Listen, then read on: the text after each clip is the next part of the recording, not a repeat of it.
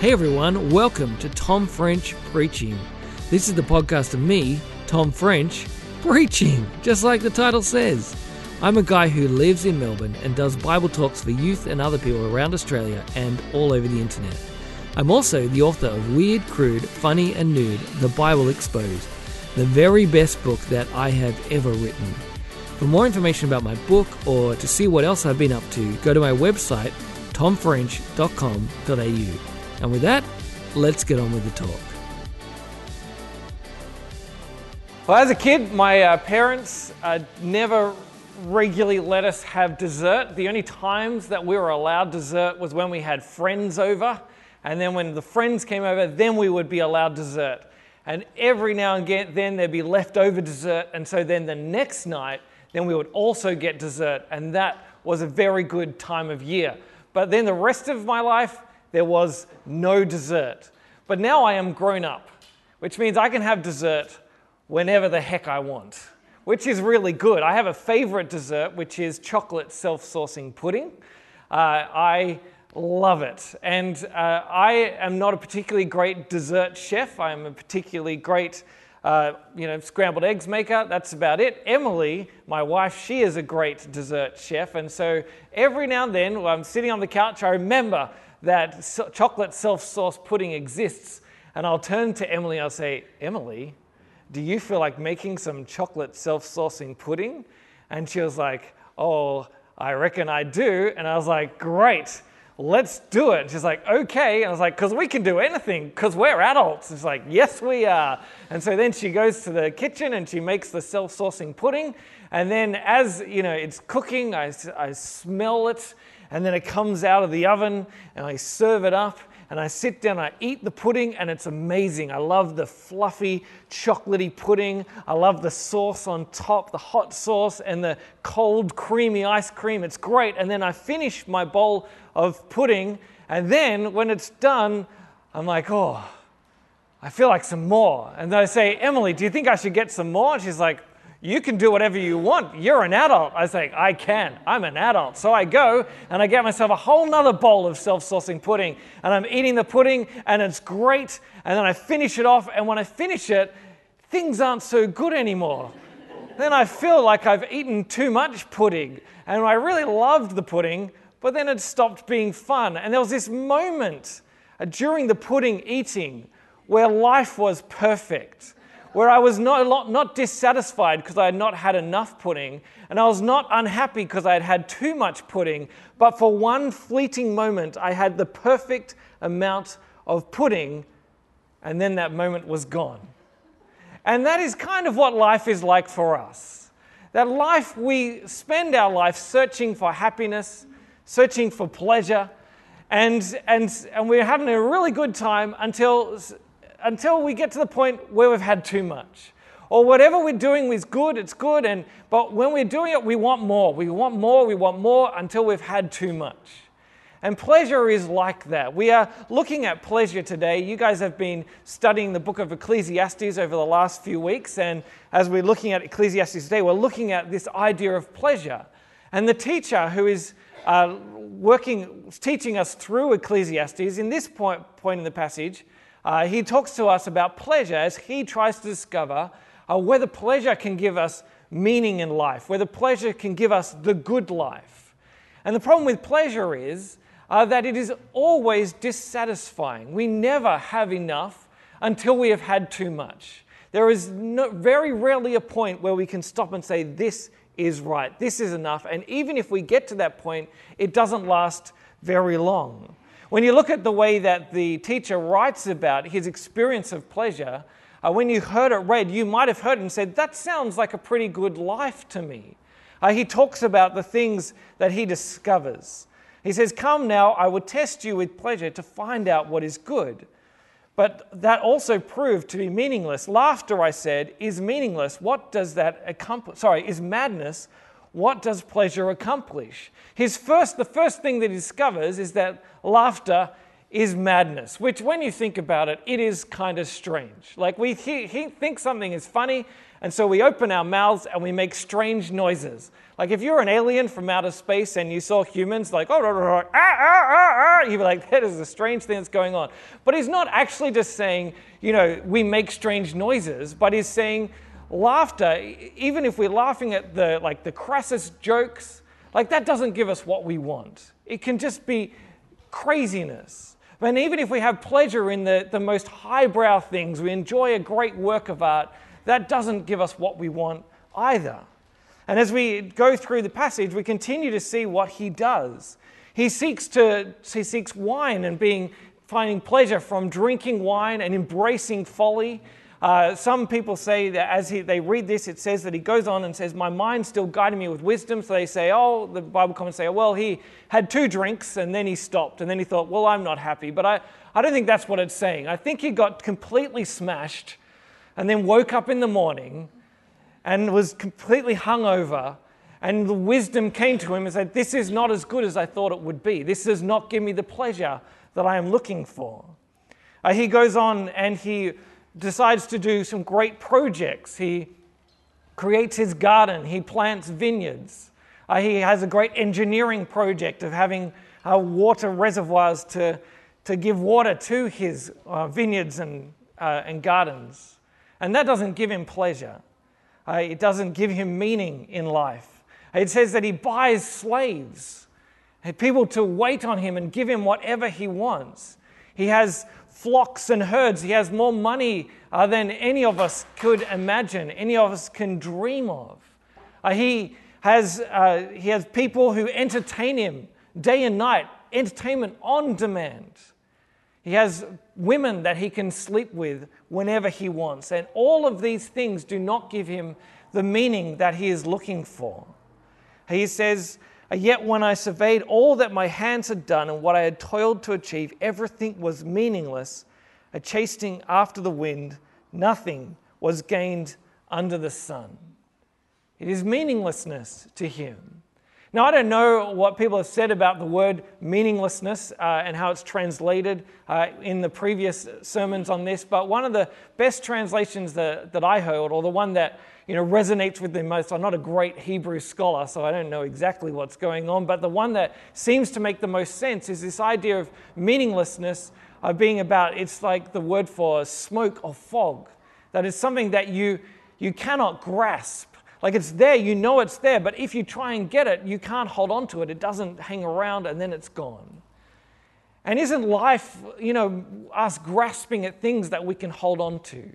A meaning that we can hold on to and last, that gives us something solid to live with, to build our life around. Well, they're saying that pleasure is not that thing. Pleasure is here and then it's gone. It's unsatisfying until it is too much. Pleasure will let you down. If you spend your life seeking after pleasure, you will not get what you are looking for. Now, in our society, the way that we respond to this is our answer for pleasure is, if pleasure is not making us happy, is that we then say, well, I guess I need more pleasure then. Like if your money isn't making you happy, you need more money. If sex isn't making you happy, you need more sex. If drinking isn't making you happy, you need more drinking. If your holiday isn't making you happy, you need better holidays. If your house isn't making you happy, you need a bigger house. If your job isn't making you happy, you need a better job. The solution is not to say, oh, something's gone wrong here, maybe I should seek something else. But this thing isn't working for me, I need more of this thing.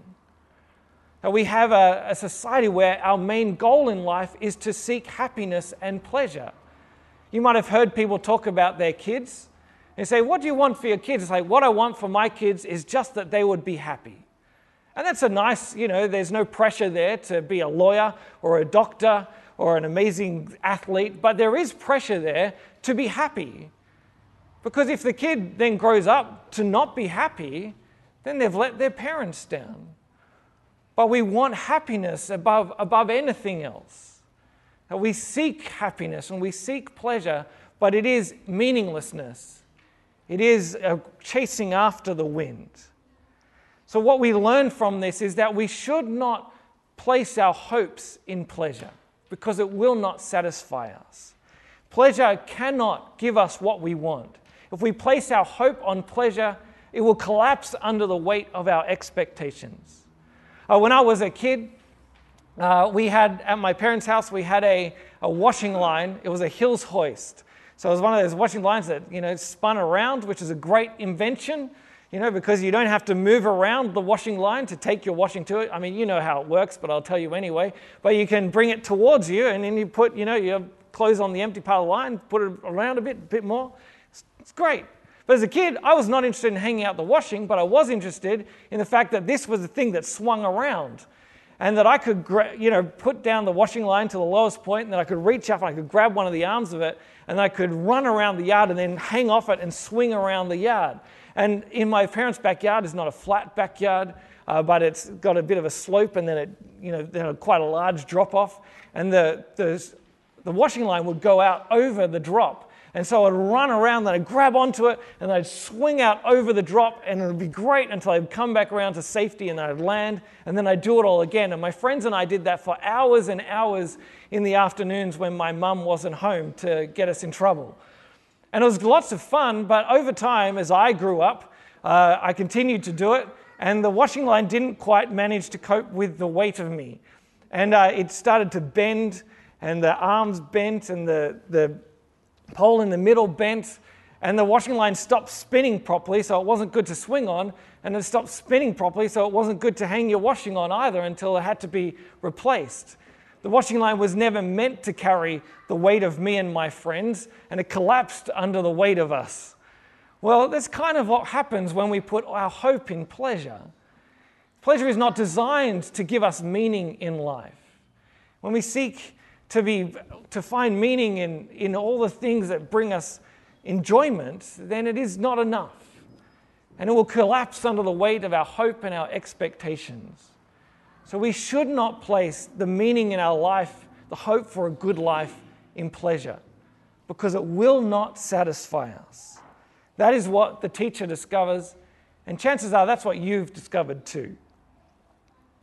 But if we hear that, then we say, well, what then should we do with our lives? Should we commit ourselves then to not chasing frivolous things like, parties and movies and good books and having a fun time? We shouldn't chase those things. We should just chase good Christian things, like making sure we spend our time reading the Bible, telling people about Jesus, make sure we just do the good Christian things, and the rest is just frivolousness, so we'll ignore it. Well, I don't think that's what the Bible is saying to us. It's not saying that we should never enjoy ourselves or never do anything that is good. We shouldn't put too much on pleasure, but we shouldn't put too little on pleasure too. What we see later on in Ecclesiastes in chapter 2, at the end of the chapter, the teacher says this: a person can do nothing better than to eat and drink and find satisfaction in their own toil. This too I see is from the hand of God. For without him, who can eat or find enjoyment? To the person who pleases him, God gives wisdom, knowledge, and happiness. But to the sinner, he gives the task of gathering and storing up wealth to hand it over to the one who pleases God. This too is meaninglessness, a chasing after the wind. What he's saying there is that God gives us good things to be enjoyed. These are from the hand of God, and so we should not make too little of pleasure. We don't have to spend our whole life, just seeking to, do the right thing, to do a good Christian job, to earn enough money so I can give it to the church, or make sure I'm at work so I can, tell people about Jesus. But no, we can enjoy the good things of life. They are gifts from God to us. There are things that God gives us just to be enjoyed. I am originally from Sydney, and moving from Sydney, a lot of people ask me the question, and they say, which city is better, Sydney or Melbourne? And I generally say something, non-committal, like, Sydney is more pretty, but Melbourne is easier to live in. But I'll tell you something that Melbourne does a whole lot better than Sydney, and that's its roads. Now, I know that's not exciting, but Melbourne just does roads better than Sydney. Like, Melbourne has well-designed roads that you can get around, easy to get places, wide roads. It's a good place to get around. Sydney, the way the roads are designed, it's designed, so that you drive along and you hate yourself and you know that the government hates you too. Like, that is the way that Sydney's roads have been designed. And one of the great things about Melbourne's roads is not just that, that the roads work, but I've noticed that there's art on the side of the road. Like, if you drive along the motorways, there's art there. Like at the Flemington Road exit on the CityLink, just near where I live, I can look off my balcony and I can see a big, giant yellow thing sticking up into the air. And people call it the cheese stick when they're being kind about it. And what is the point of that thing? Now, I looked it up and it's, representative of the gold rush or something, but really, it's just a big yellow thing that's sticking up in the air. So that as you're stuck in traffic, you can look up and go, wow, there's a big yellow thing. Isn't that nice? Because it, brightens your trip down the expressway. And, if you drive down the East Link, which I used to do quite a lot, there's like art everywhere. There's like, spinning flowers and, like a giant animal skeleton. There was a big 9-meter tall chrome garden gnome. And my favorite one is this one called, which is called the East Link Hotel. And it's this hotel which you drive along and it's about a third of the size of a normal hotel. And the first time I saw it, I was like, that hotel is in a strange place and it's a long way away, but it seems quite close to the roadway. This is a bit confusing. And then the next time I drove past, I looked at it and went, I don't think it's the right size. And then I drove past again, I went, I think that's art. There's art on the side of the road. And then every time I drive past, I look and I'm like, look at that hotel, that's amazing. And then I like to imagine that every now and then people pull off the side of the road because they need somewhere to stay. And then they go to this art hotel.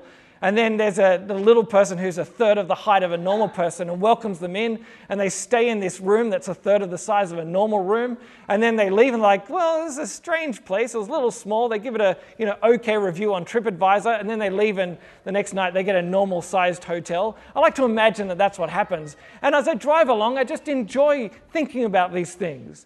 Now, what is the point of all this art on the side of the road? Well, I'm sure somehow it makes the toll road people more money. But I think it's just there to be enjoyed. It's there to look at and to say, well, there's some nice stuff on the side of the road.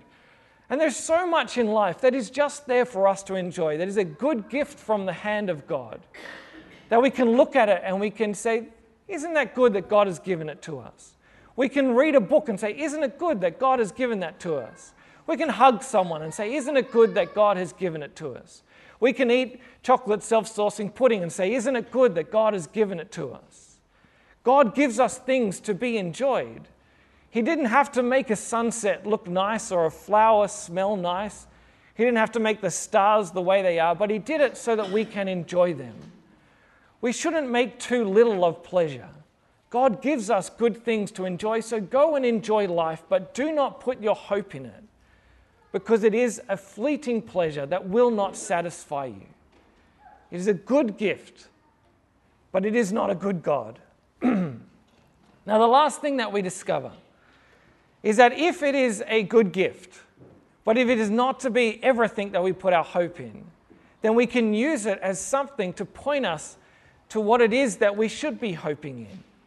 That if we are dissatisfied by the pleasurable things that we find in our life, if we are not satisfied by our friendships, if we are not satisfied by our work, if we are not satisfied by the movies that we watch, if we are not satisfied by the sport that we play, if we are not satisfied by these things, then we should use that dissatisfaction to point us to what it is that we will be satisfied in, to see that we are made for something more than what we are living right now. There is this thing that has happened since, the internet has come around, is that movie trailers have become a really big thing.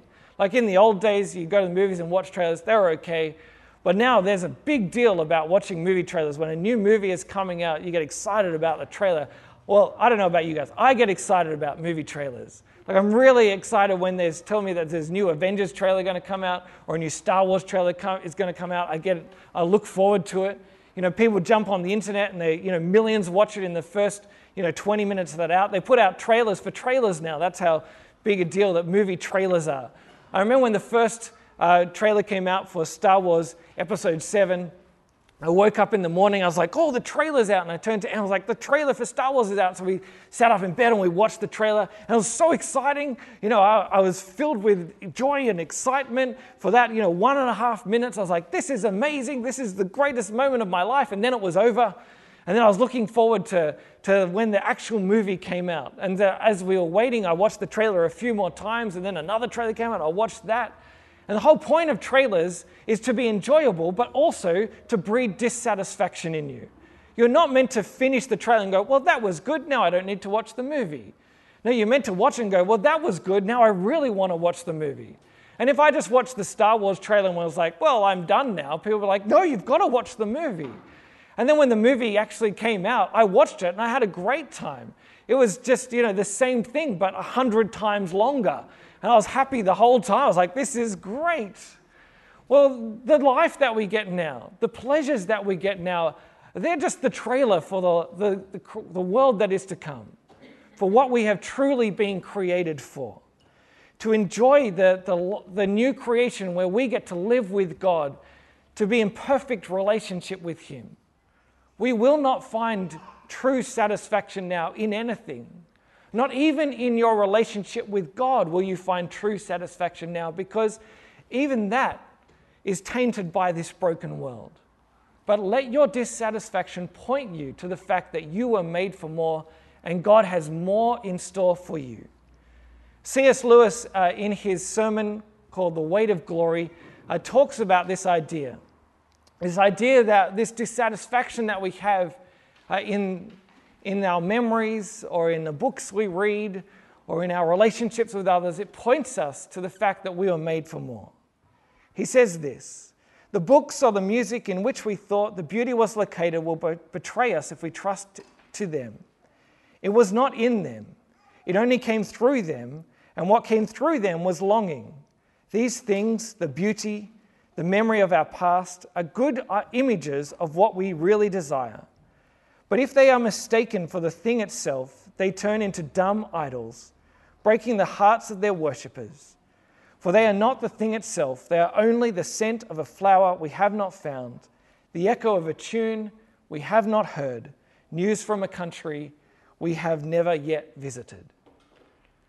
We can look at our dissatisfaction and know that that too is a gift from God, that there is more to come for us. That one day we'll be welcomed into His eternal kingdom as He remakes this world and invites us to live in His new creation with Him, where we will see what we were truly created for, to truly enjoy His creation, to truly enjoy each other, to have satisfaction that lasts and lasts forever. And as we want to know what that looks like, we can first of all look to the one who has come from the place that is true satisfaction, Jesus Christ. God Himself, who came to live with us and live in this broken world, we see in Him what it means to live now and to live for the future.